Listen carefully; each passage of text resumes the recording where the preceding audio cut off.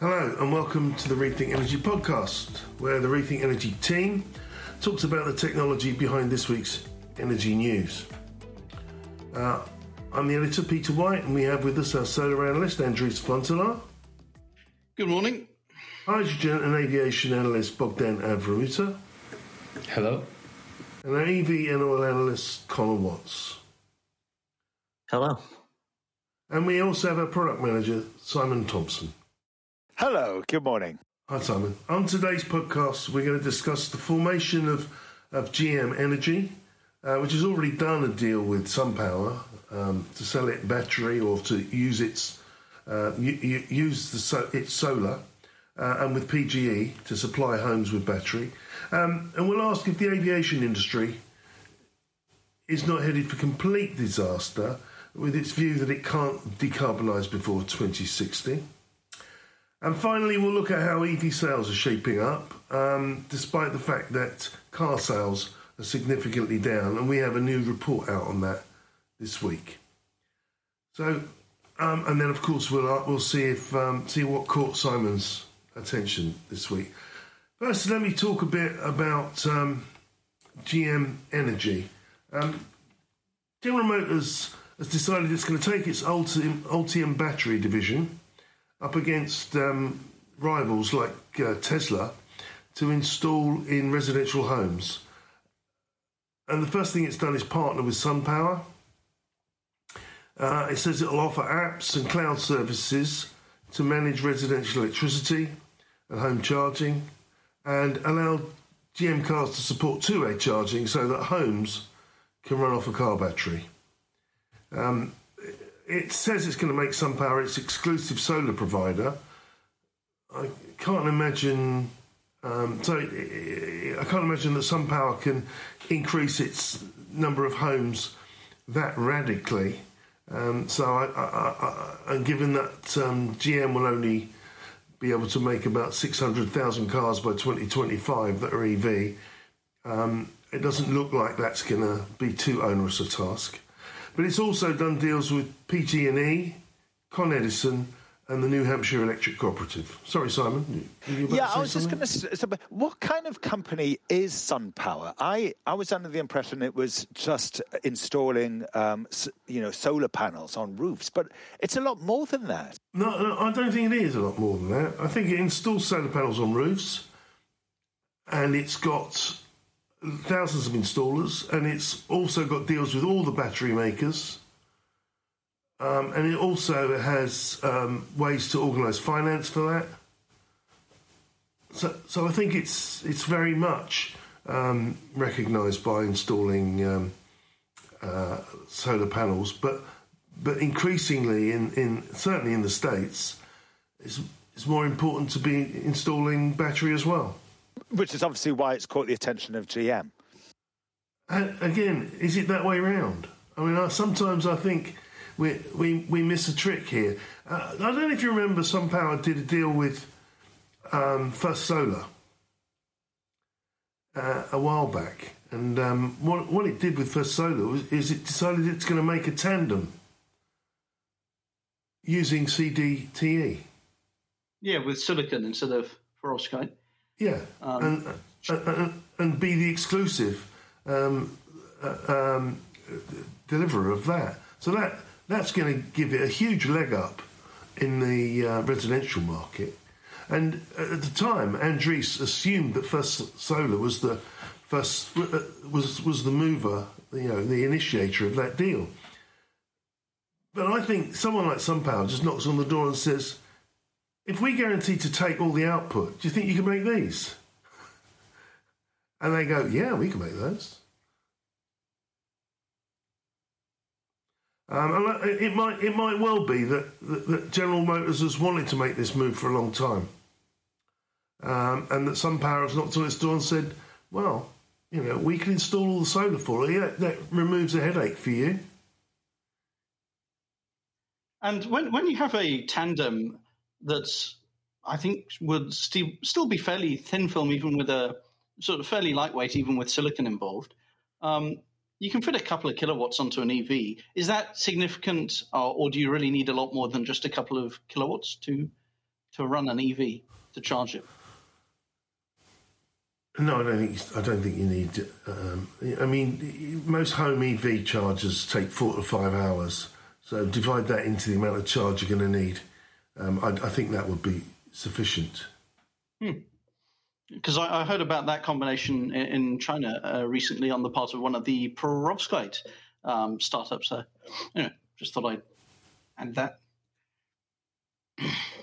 I mean, we can't minimise the complexity of solar. You've got the amount of irradiation you have.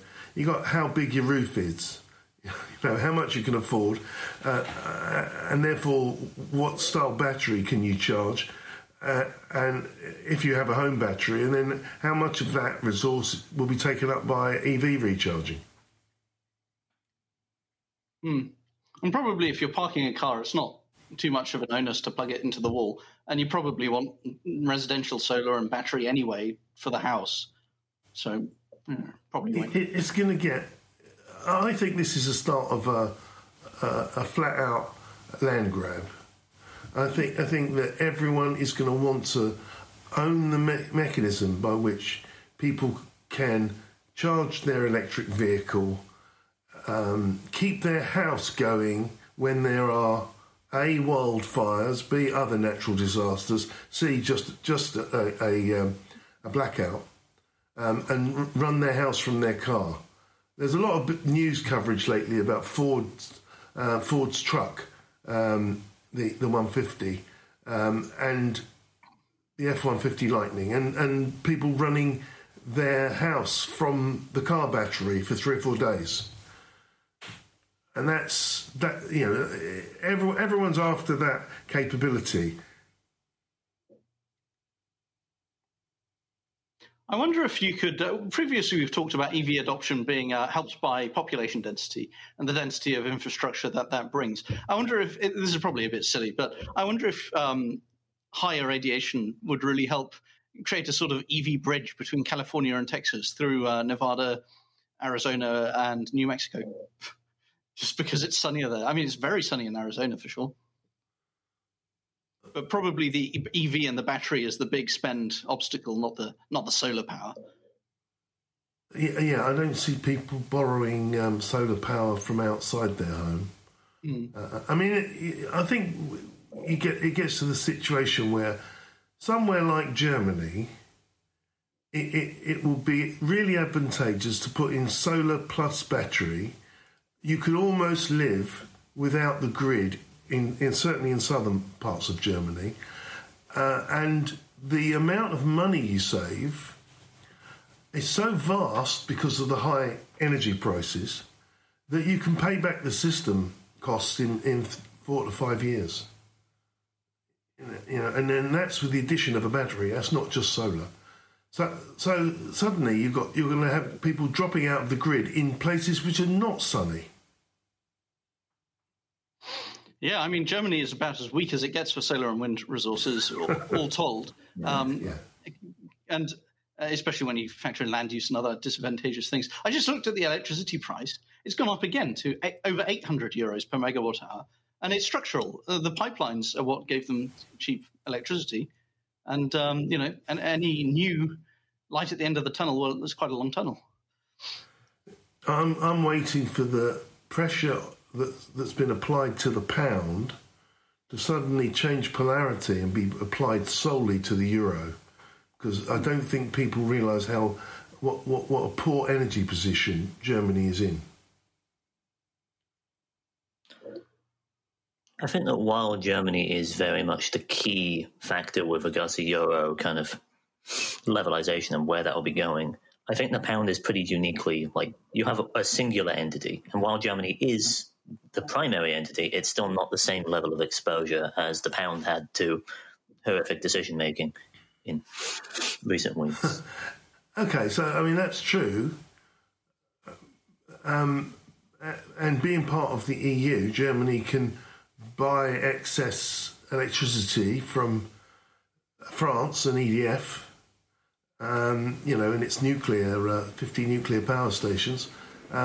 In periods of great need. So, it shouldn't necessarily caused the euro to crash entirely. But when you add on places like Italy and some of the smaller eastern states that are almost entirely dependent on Russian gas, you suddenly get a slightly different complexion. Yeah. Why don't they I'm not saying that it's like their nuclear power stations, Germany? that'll take too long. No, nuclear power stations in Germany are on the way out. You know, it's about how long they can keep them for. The current chancellor is vehemently against them and wants them squeezed out sooner rather than later, even at the cost at the cost it's going to bring. And they'd rather have coal plants last a bit longer. So which they previously have been equally against. But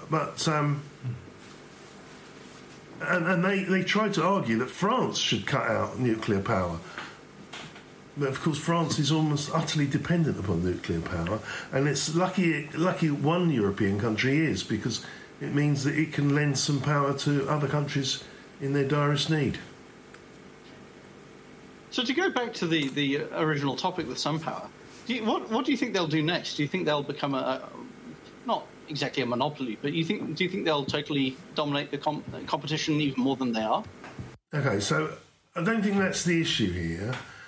What new innovation will they pursue instead? I think the issue here is that America is going to stop using oil to drive its cars. Okay. And one or two companies will inherit all that revenue. Yes, it's going to be electricity eventually. Will that stay with all the current utilities? Is that an opportunity for anyone who's doing solar development? Does that purely go to the people that build the charge network? And if so, is that the car companies who are stealing the oil companies' future revenue?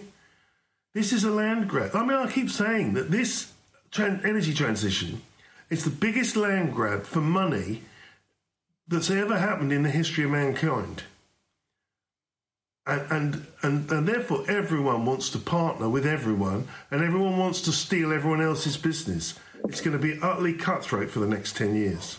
Yeah, I was going to say that just about General Motors, we were very critical of Mary Barra, the CEO, and the board of General Motors at the beginning of the year with their hesitancy to get into the EV market. But so is this a tick for a goal, a good a pat in the back? Okay, so I'll tell you my read on this. Mary Barra, we were critical of in 2020.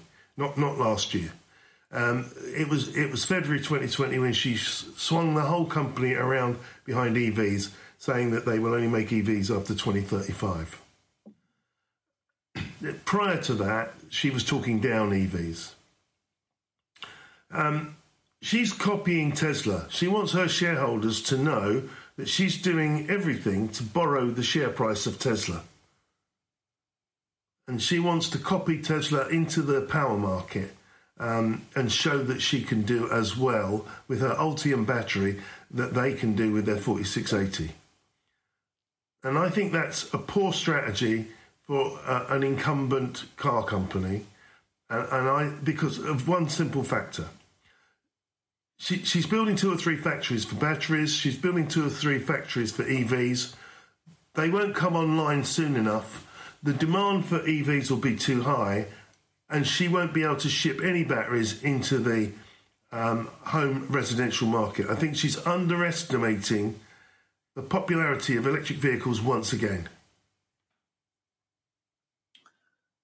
Carrying on from that as well, I think GM, to be able to enter into the home electricity market, they're also effectively going to have to become a software company as well, aren't they? So shifting out from automotive and being a tech company and then being able to do that. Yes, you're absolutely right. And they have gone some way to doing that. They have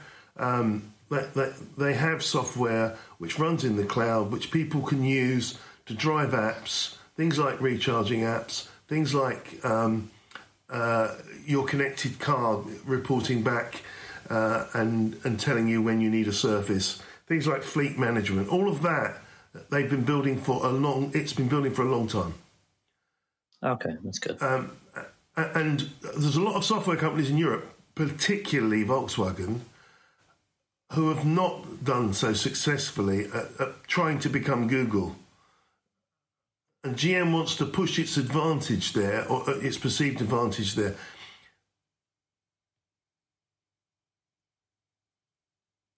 The problem it's got is that all these batteries are lithium-ion. Its Ultium battery is going to be lithium-ion.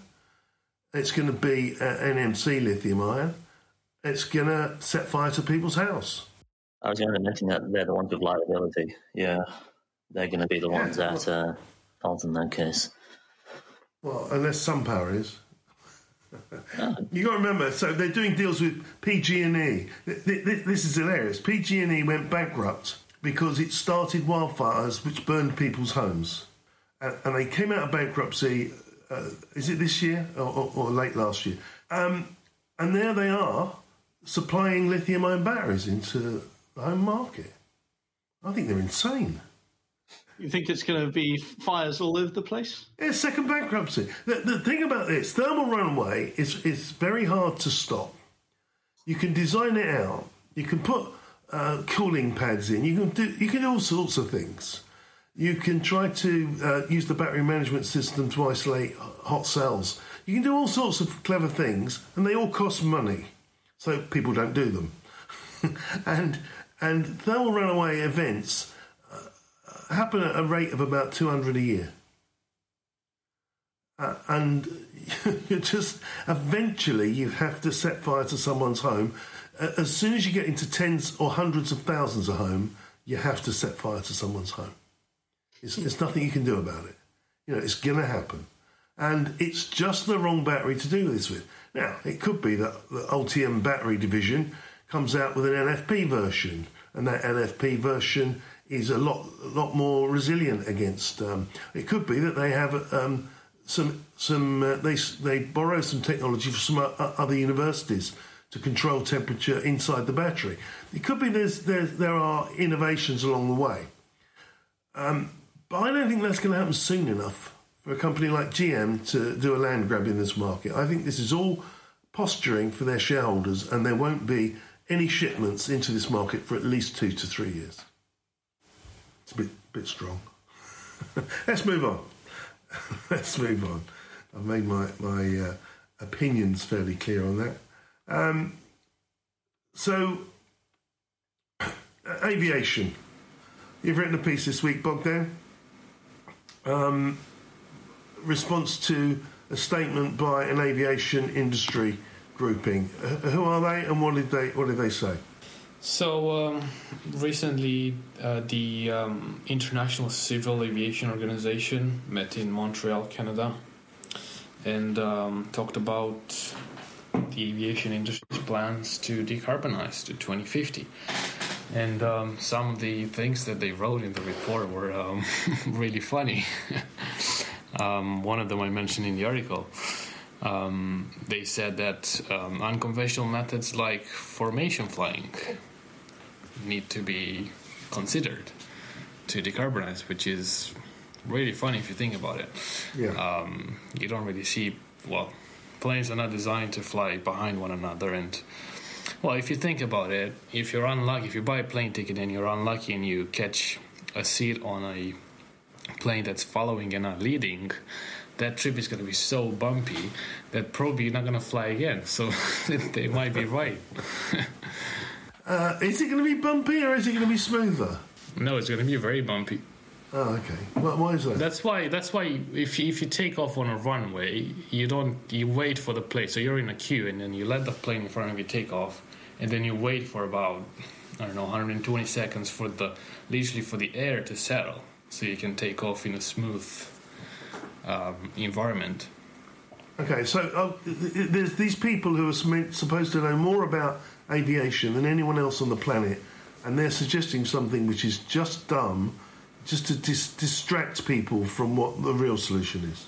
Yes, exactly. And their main solution is sustainable aviation fuel, thing that we covered extensively in the past, so I'm not going to go into great detail. Sustainable aviation fuel has some potential, but there's simply not enough collective will and planning between the aviation industry, the agricultural industry, and governments to make that happen. Right, in your aviation forecast, you're saying, I believe, that there is enough material around that we could build an industry around SAF, but nobody has actually annexed it or doing anything about it. Yes, that's true. There's enough feedstock, mostly coming from agricultural waste, that on paper could be collected and refined into sustainable aviation fuel. And that was the industry's first instinct to do that, but actually nobody's really doing it. The number of orders and production today are very, very small. Is that because it's expensive? It is definitely more expensive to produce than jet fuel right now, even though jet fuel is, because of oil prices, is going up in price as well. But I guess there's not enough pressure right now. There's not enough motivation for airline operators to actually buy sustainable aviation fuel. Some of them buy, but the numbers, the order numbers at the moment, they're like 100 million gallons spread over like 5 years. And aviation in 2019 burned about 109 billion gallons of fuel. So we're getting up to 1% then. Yeah, we're getting close. Close.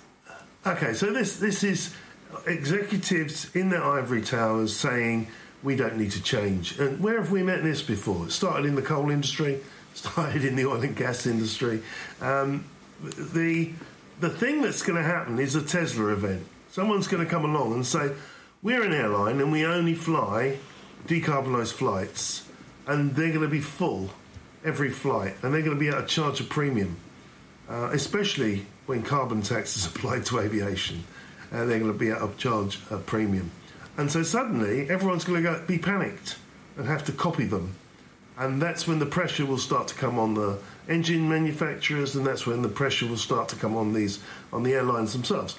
So, you know, they're waiting for their Tesla moment to happen.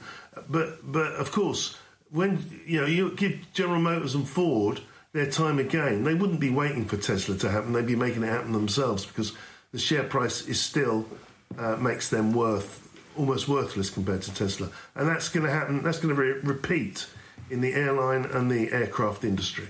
Yeah, that's true. I agree with that. I think in this state of confusion and a lack of certain direction is going to actually benefit the industry, in the sense that hydrogen will swoop in and prove to be that. I'll tell you what, you should go on LinkedIn, Bogdan, after this podcast, and you should write up how many people would fly on an airline that was entirely decarbonised? Who would opt to fly, and what kind of premium would you pay to fly on it?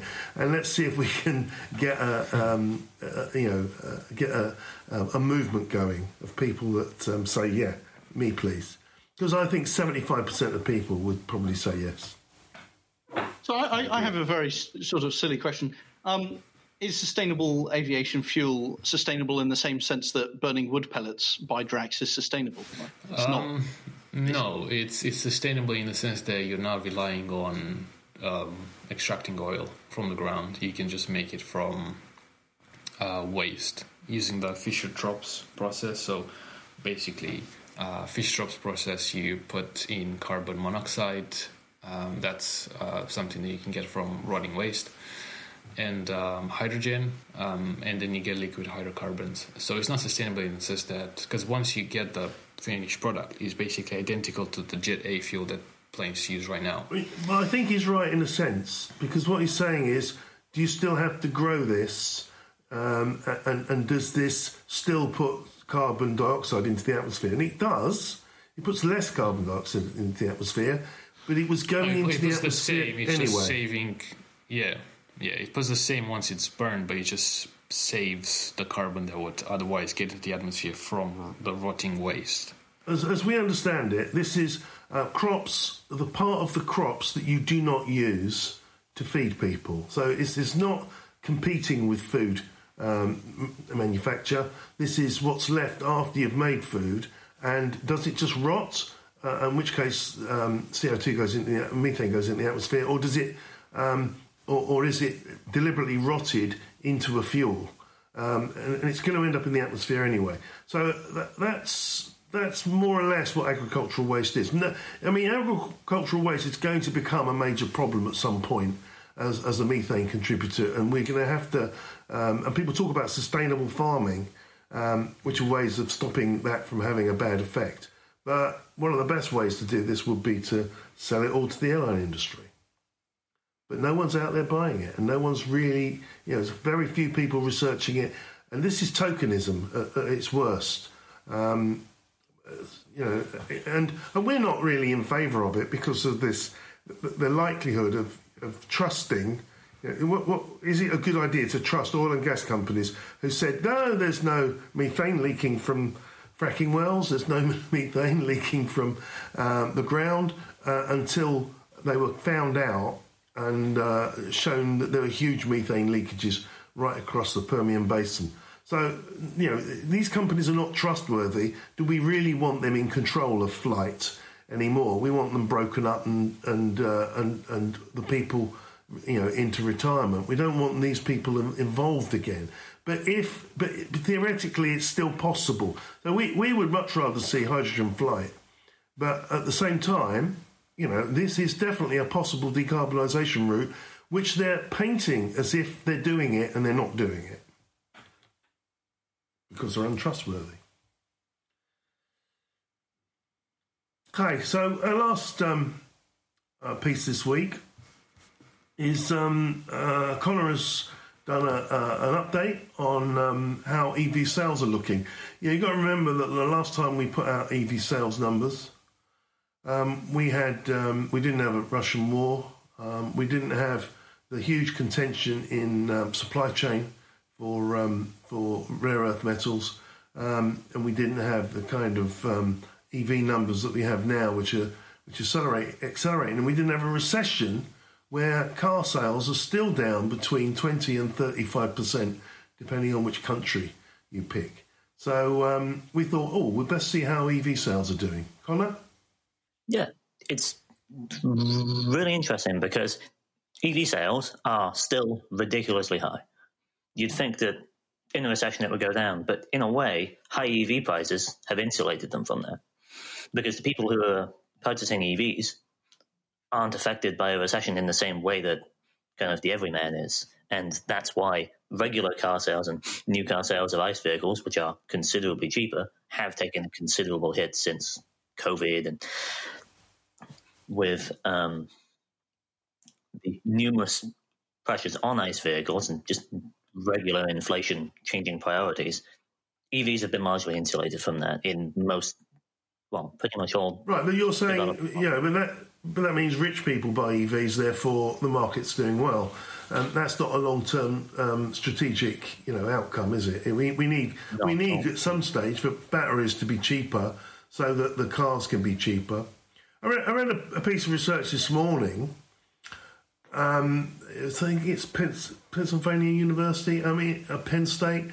They're just putting two few micron thick layers of nickel into the batteries, and they're regulating the temperature at which batteries operate. They put heating inside them, and their logic was you can now drive around with a much, much smaller battery because these recharge in about 5 or 10 minutes.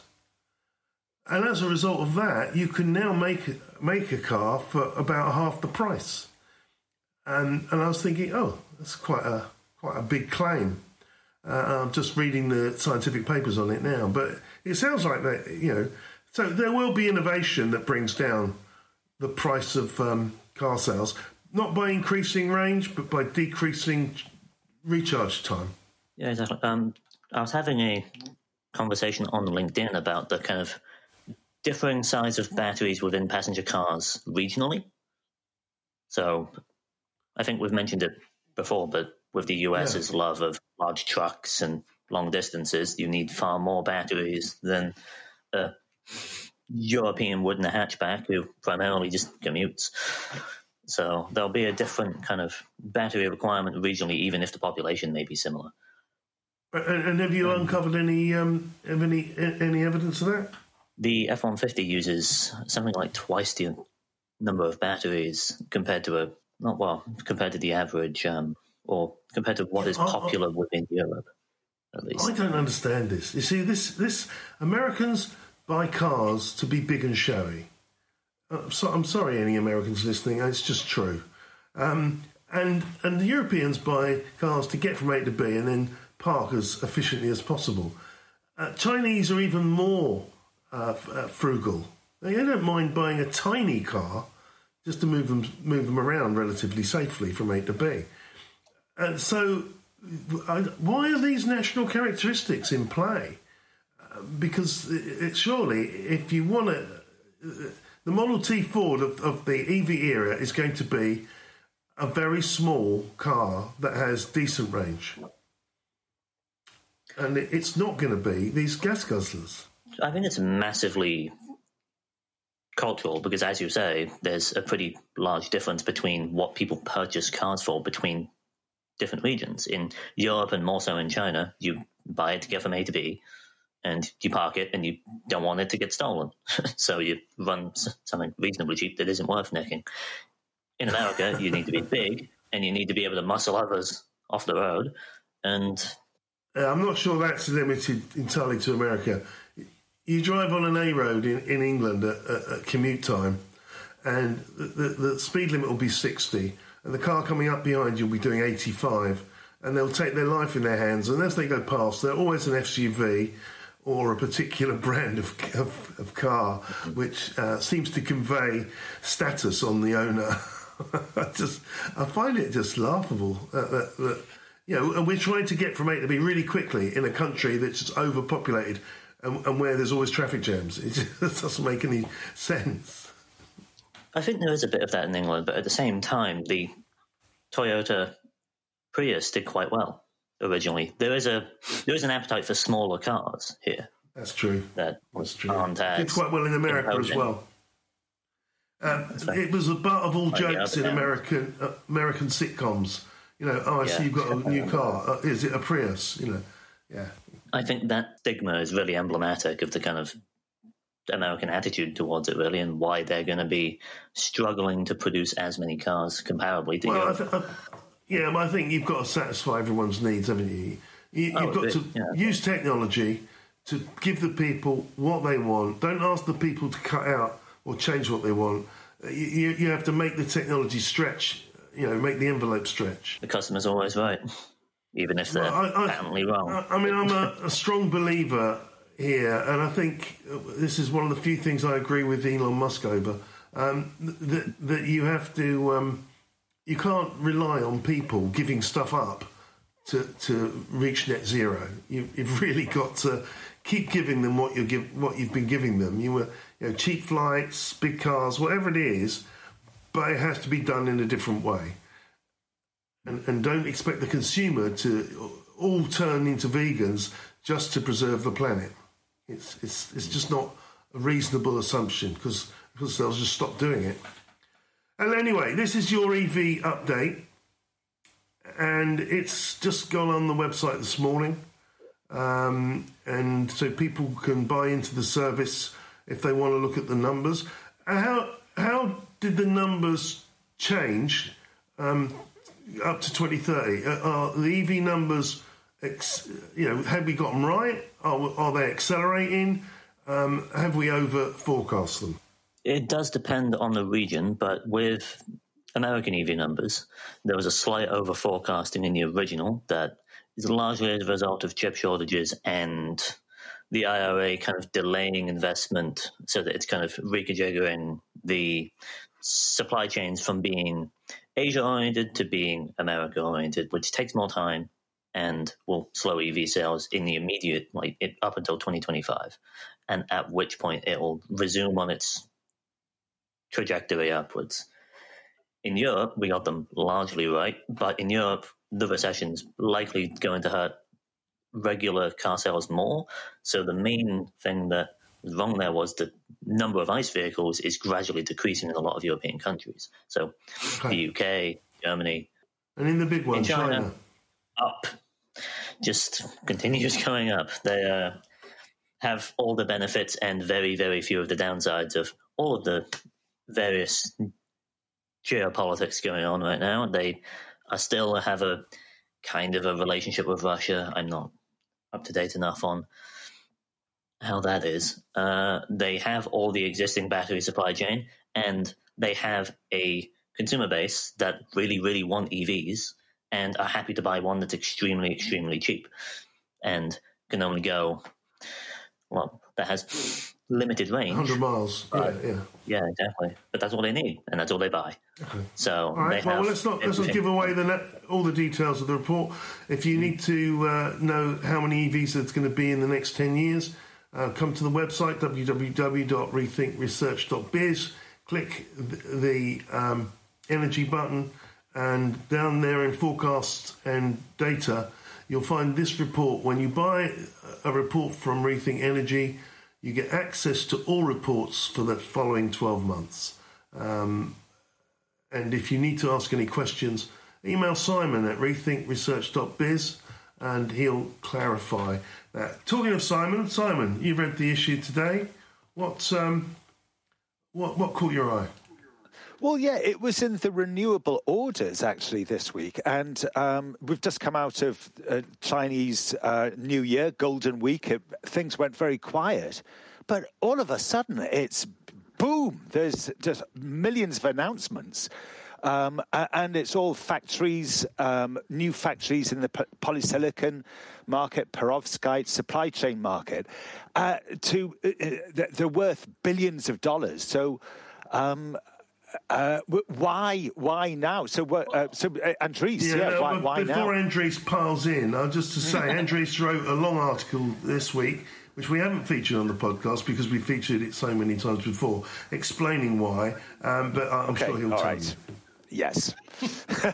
Well, actually, I don't think there's that many. I mean, you're saying there's a lot of Chinese factories and projects being announced. Well, actually, that's kind of almost always the case anyway, but there are some more this week and last week of these big desert complexes being announced than usual. I think it's because it's Q4 of 2022 and the whole desert complex. I think it was called a base project. You know, these multi-gigawatt projects with solar plus some CSP or wind and solar or wind battery solar and maybe some hydrogen. Everything. The first of those are now being commissioned or soon will be, and.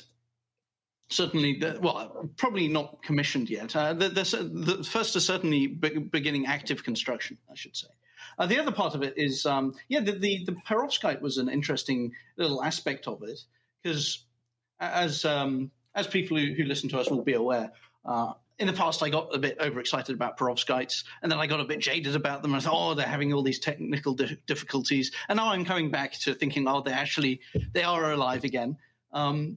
In fact, next week I'll be publishing an interview I had with Calyx. We spoke to them in March, but anyway, so I'll talk about that next week. But the Chinese are in on it as well. You've got a consistent snippets of news about Chinese perovskite pilot lines on the 100 megawatt scale. There's also one talking about. I think I mentioned it earlier. Talking about building integrated PV, it's pursuing a tandem. It's looking at putting it into EVs. And there was also a pilot project that was actually deployed in China a couple of months back. So, yeah, that's all I really have to say on that. Last point, I just, although it won't mean a lot to many of you, but Westinghouse just got bought. This happened just after we went to press. A couple of private equity firms clubbed together to get about $4.5 billion of cash, and they've transferred about $3.4 billion of debt. So the purchase price is about $7.9 billion. Westinghouse is the last American company which, almost the last American company, which builds old-style nuclear plants. And the rationale for buying it was, there's going to be a lot more nuclear now that given the price of natural gas. Not if you read Rethink Energy, but the price of nuclear energy is still massively too high. But anyway, Westinghouse changes hands yet again. I wonder if it will change its name. On that last bombshell, I think we're going to call an end to this week's podcast. We'll be back next week talking about a whole new set of deals. And as I say, if you need to buy into the service, if you can email Simon at rethinkresearch.biz, he'll give you all the details. Thank you and goodbye.